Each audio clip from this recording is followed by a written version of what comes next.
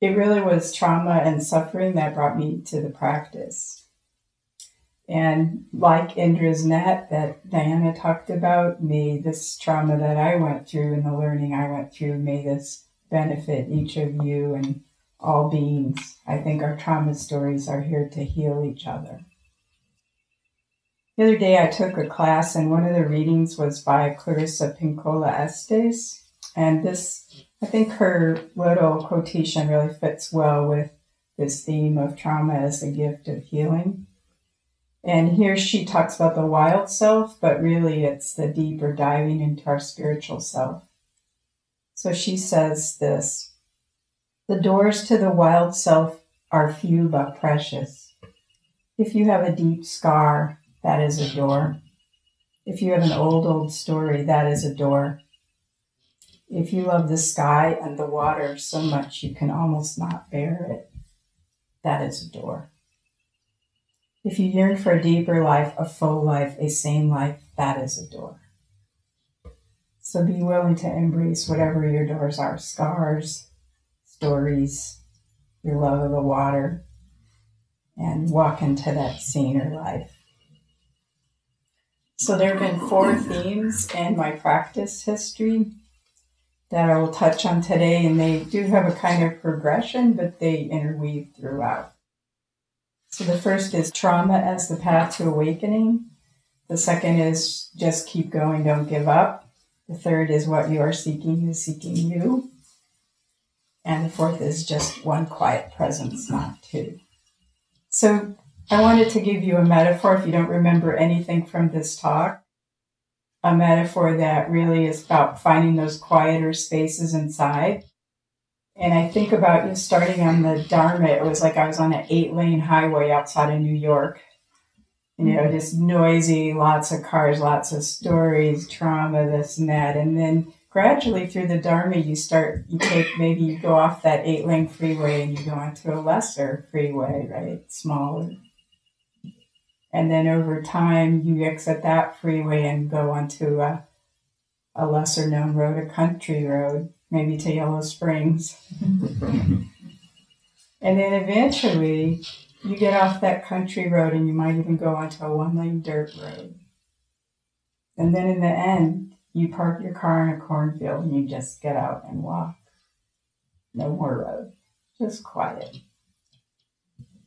So that's our journey in the Dharma, away from our stories, away from all our views and opinions, away from everything we think we hold so dear. We're walking that large highway. We're leaving that highway to quieter and quieter roads.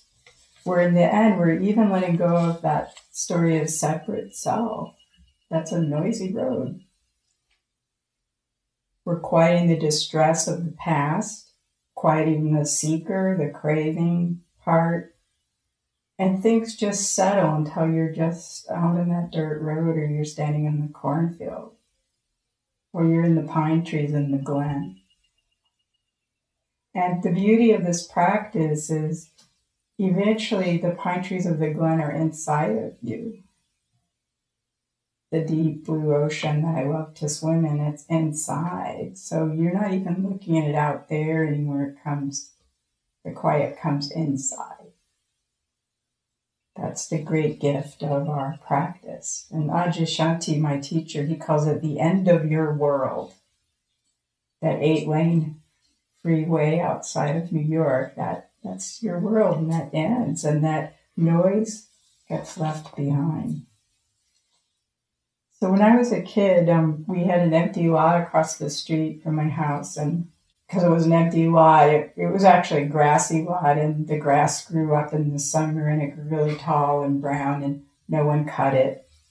So I loved to go across the street and just sit in the grass. Nobody could see me, and the grass was really tall and brown, and the sun was really blue in the summer, Midwest. And that was my meditation field. To me, it felt like a field. It was just a little lot, but when you're little, everything feels really big. So I would just sit there for hours, and that was my most secure place in the world. And like the Buddha's first meditation experience was out in the field when his dad, some of his dad's helpers were cutting grass, and he was just sitting there. And on the night of his enlightenment, he remembered that meditation was that simple. Just a little kid sitting in a field. So that's sort of how I started. But then, we get to part 1, trauma as the path, or dukkha as my teacher, dukkha suffering.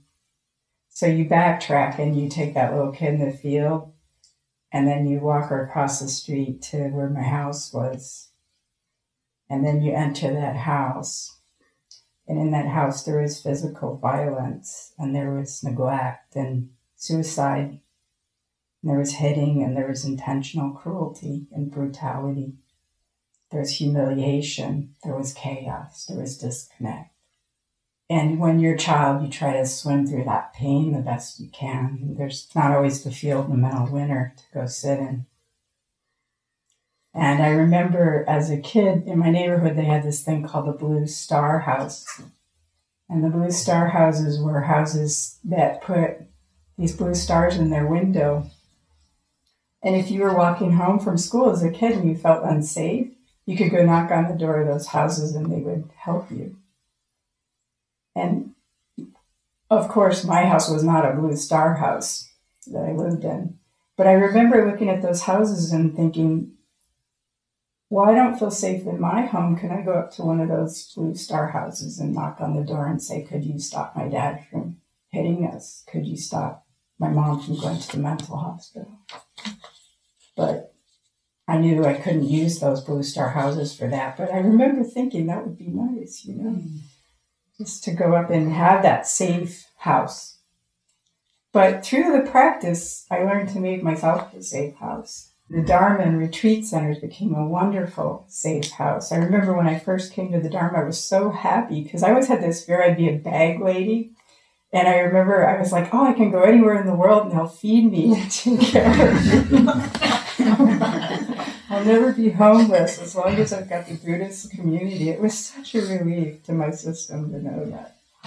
Because when you don't have a very connected family, you worry about things like that. And when Buddhism became my family, it was a huge quieting in my system to know that really you can't go anywhere in the world and there's some center like Yellow Springs. They'll put you up for 2 weeks and stay upstairs like I did. So despite the pain and chaos in my house, I had a really deep yearning to know what moved people's hearts and what was God and all of that. I still had that really deep challenging, but at age 12, my mom tried to jump out a window in downtown Chicago, 42nd floor, and they took her away for a long time. I discovered bulimia, and I made that my religion, and that became my best friend. And in a strange sort of way, to talk about addiction and bulimia was a place where time could stop. When you binge, when you purge, it's almost like it's slow motion and time stops. And there was a union and a calm in that. But then, of course, there's addiction and wanting to keep that calm, and you have to feed the tiger, and it gets worse and worse. But it was a solace for me in a strange sort of way, and something I could control. So that addiction followed me for 14 years. And I did TM practice in there, but it wasn't until when I completely stopped my addictive practice of bulimia that year I found Buddhism. I don't know if that was a coincidence, but at 24, that's when I was able to really find my true religion. Before that, I had one instance of just how spirituality can take over. And when I was 16, my mom actually, she did die of an overdose of pills. I was the one to find her, and she was taking her very last breath when I found her. There was some kind of compassionate presence that just came in and was able to make space for her to die. And I was only 16, and I knew it wasn't me, but something just came in, and it was really special. It was like a field of compassion, and I didn't feel sad or upset for her. I just completely wished her well. And it was a great honor to be able to offer that to her as a 16-year-old. I wasn't holding on. I just wanted her to be happy. And I think I feel grateful that whatever presence came in, I was able to help me do that. So part 2 of the spiritual path, just keep going and don't give up. When I started meditating at 24, my first meditation group, I just took to it 100%, like a duck to water. I went nuts and started doing 10-day retreats, then 3-month retreats, then 3 months retreats led to 1 year. I did 5 months of retreat. And of course I quit my job and my marriage didn't last. It's hard to have an outside life when you're sitting 3-month retreats every year. So I ended up working at retreat centers and serving retreats and building monasteries and starting centers and setting and teaching, and 20 years went by. It's like that story I read this morning. It's 20 years, all of a sudden, of just solid practice. But, interestingly, with all that practice, the trauma was just right there. Here it was, I just was going, and I'd be on a 3-month retreat, and 6 weeks in, I was sitting there one time 6 weeks in, and this voice said, well, do you want to see what happened when you got that scar in your chin? And I was like, no. And then the curtain just pulled back from the stage, and the whole thing went total of 15 seconds, and I was like, oh my God. And then that was that. And it's just lots of trauma memories I'd seen, working with people on retreats, the same thing happens. Just these things get, in the silence and the safety of retreat, things get coughed up that our systems just need to almost reveal to heal. Mm. So luckily there were some good teachers, and these trauma revelations, especially really early childhood acts of violence, just came out. And it was, I was actually amazed. I wasn't upset by it. Some people, some of them are way harder memories than I had, but there was just this amazement of the power of the Dharma to self-heal us. Mm-hmm. You're just sitting on a cushion, minding your own business. It's not like I was looking for psychological stuff. So that's the value of safe environment in many years I've practiced. And, the depression, part of the healing of trauma, these long retreats, the depression symptoms, they have these horrible, hateful voices. And some of you probably know about negative self-talk. And I remember they have this big room at IMS, an Insight Meditation Society, in the lower walking room, this huge room. And I would just walk back and forth in the room for hours doing walking meditation, and the voices would just go on and on. They were merciless, and I would just walk, and tears would be streaming down my face because they were just so mean. And I would just keep walking and crying and walking and crying, and day after day after day. And eventually I knew that if I just kept walking, it would get better. And it did.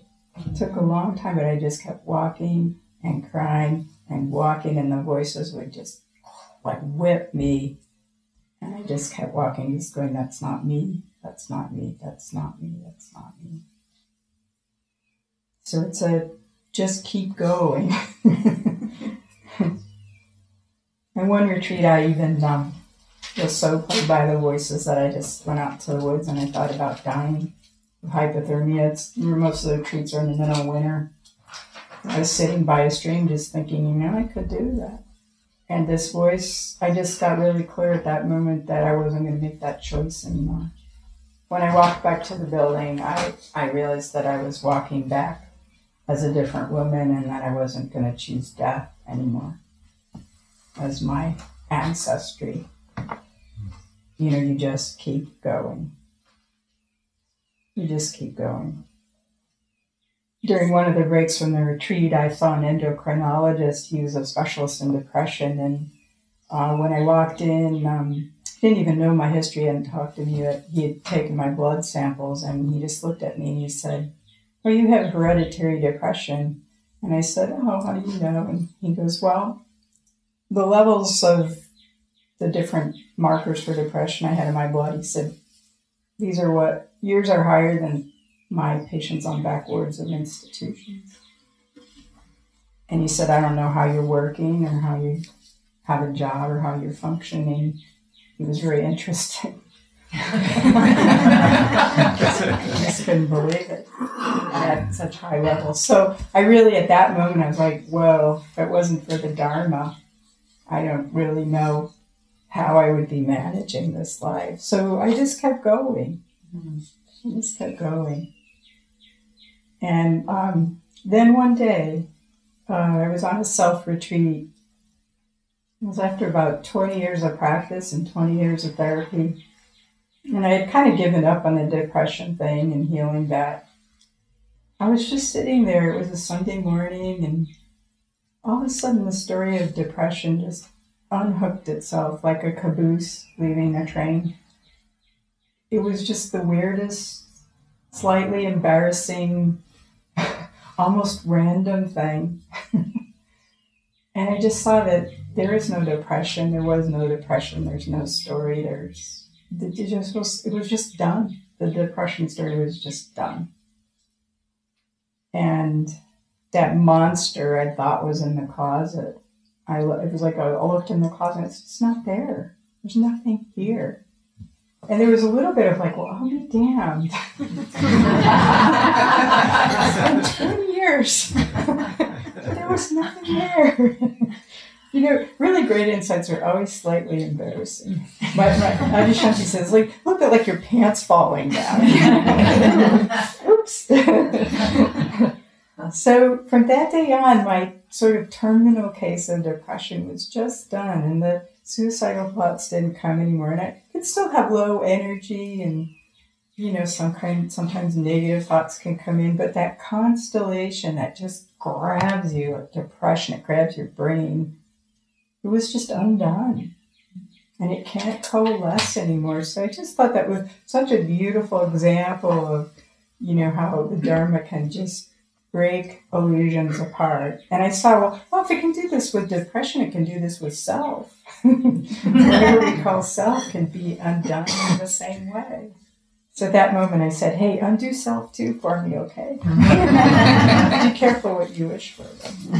So part 3, what you are seeking is seeking you. So after that, I still had a really strong spiritual seeker. We started at 24, just gung-ho, freedom, enlightenment or bust, freedom junkie. But that seeking started to get painful. It was interesting, and I just never would have figured that. It started to get too tight a space, the seeker. And it was hard because I really loved my seeker. I was really proud of being a kamikaze yogi. One time at Tumatra Pandita retreat, I sat 17 hours a day on the wooden floor, no cushion. He told us no cushions. So I was like, I'm going to do it. And then, like, on a 3-month retreat, you said, you sleep like 3 hours a night. So for 3 months, I was so lit up with the Dharma, just 22 hours a day of practice. I loved it. I just loved it. So, but the Dharma is really beautiful in that it takes away every illusion. Anytime you grab onto something and it's not really true, it'll just start prying it from your hand. So the seeker started to get more and more difficult and tight. And it started to it just kept saying there's more, that more Dharma, more retreats, more awakening. And it started to take all the aliveness out of the Dharma, and it really slowed away. We're talking about a road that's getting way quieter now, but still, it was noisy. So in my first retreat with Adyashanti in 2003, Adyashanti's really good at busting people's stories. So I went up and talked to him, and he just cut the head off my spiritual seeker. And he sort of made fun of it and exposed it, and then really just brought me back to the present moment is the only thing there is, like all in one fell swoop. And it took me years to digest the deep sort of sword of Manjushri wisdom that he gave me that first retreat. But slowly, I'm a slow learner, I started to decrease the kamikaze yogi identification.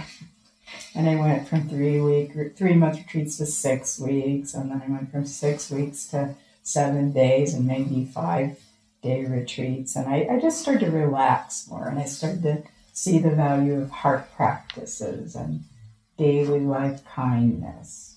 And that clench of just grabbing hold of Dharma for dear life. Of course, you can understand that I really needed it. That clench started to relax, and then like love started to pour in more and more. That which you are seeking is seeking you. And as the love started to pour in, the spiritual seeker just started to wear itself out. Thank goodness. It wasn't something I had to get rid of.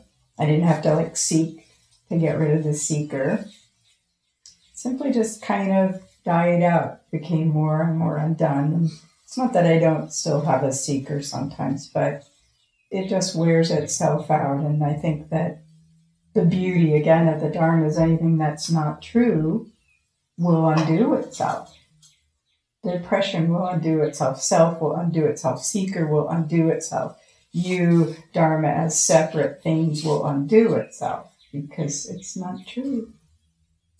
The truth it so self-reveals. Therein lies the wonder of the Dharma. And when that seeker started to wane, the Dharma became much more fun. And Adyashanti has this phrase which he challenges people with. Did it ever occur to you that which you are seeking is seeking you? And I worked with that phrase for a long time, just that sense of, wow, the Dharma is seeking me. And he often says, it comes over from the other side. So I just started to relax more and almost imagine, what if it was seeking me and it's coming over from the other side? Or they say the Dharma is breaking into your body. And it's such a nice way to practice. So the last phase of my practice, part 4, just one quiet presence. We have that flurry of stories, trauma, that 8-lane road outside of New York City. And then it slows down, and I just find that there's more and more quiet. And it's not a quiet I have to maintain.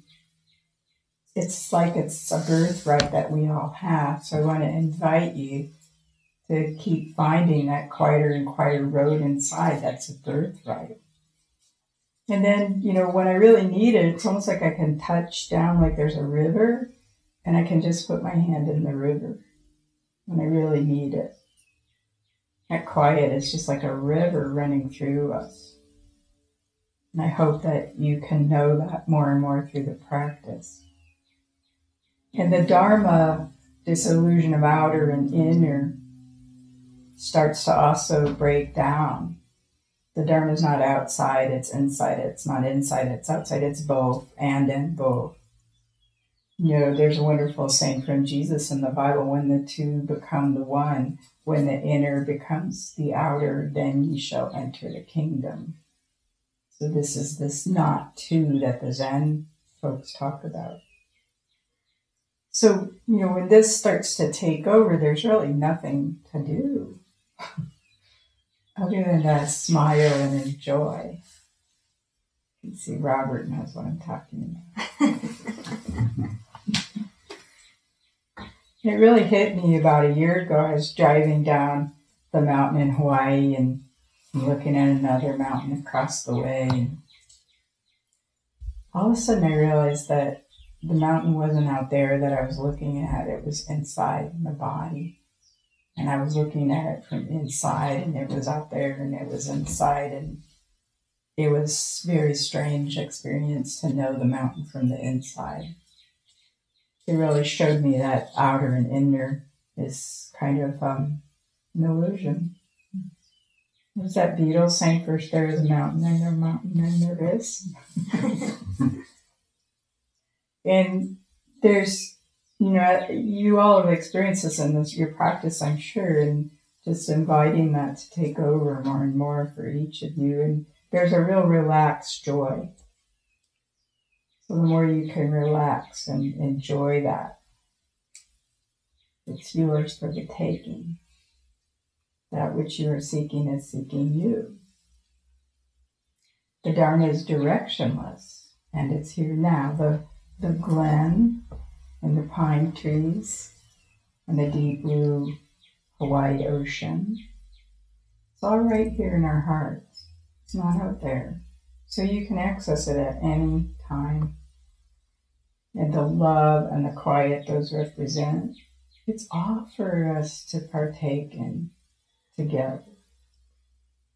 So this is the culmination of my path. And there's more. That's the beauty. There's always more. So, here's my story. I started out in a field and I ended up a bulimic young woman and suicidal depression and then just field sitting or ocean sitting and getting quieter and quieter, leaving all the roads behind. So I'd like to close with this poem from T.S. Eliot. You've probably heard it. It's quite famous. We shall not cease from exploration, and the end of all our exploring will be to arrive where we started and to know the place for the first time. Through the unknown, unremembered gate, when the last of earth left to discover is that which was the beginning. At the source of the longest river, the voice of the hidden waterfall, and the children in the apple tree, not known because not looked for, but heard, half heard in the stillness between two waves of the sea. Quick now, here, now, always, a condition of complete simplicity, costing not less than everything. And all shall be well, and all manner of things shall be well. So no matter what you struggle with, all shall be well, and all manner of things shall be well. Just keep following those quieter roads inside and trusting our Sangha to help you. Let's sit for a minute.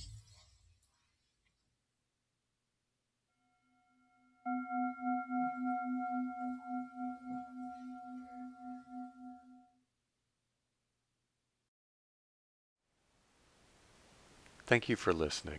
To learn how you can support the teachers and Dharma Seed, please visit dharmaseed.org/donate.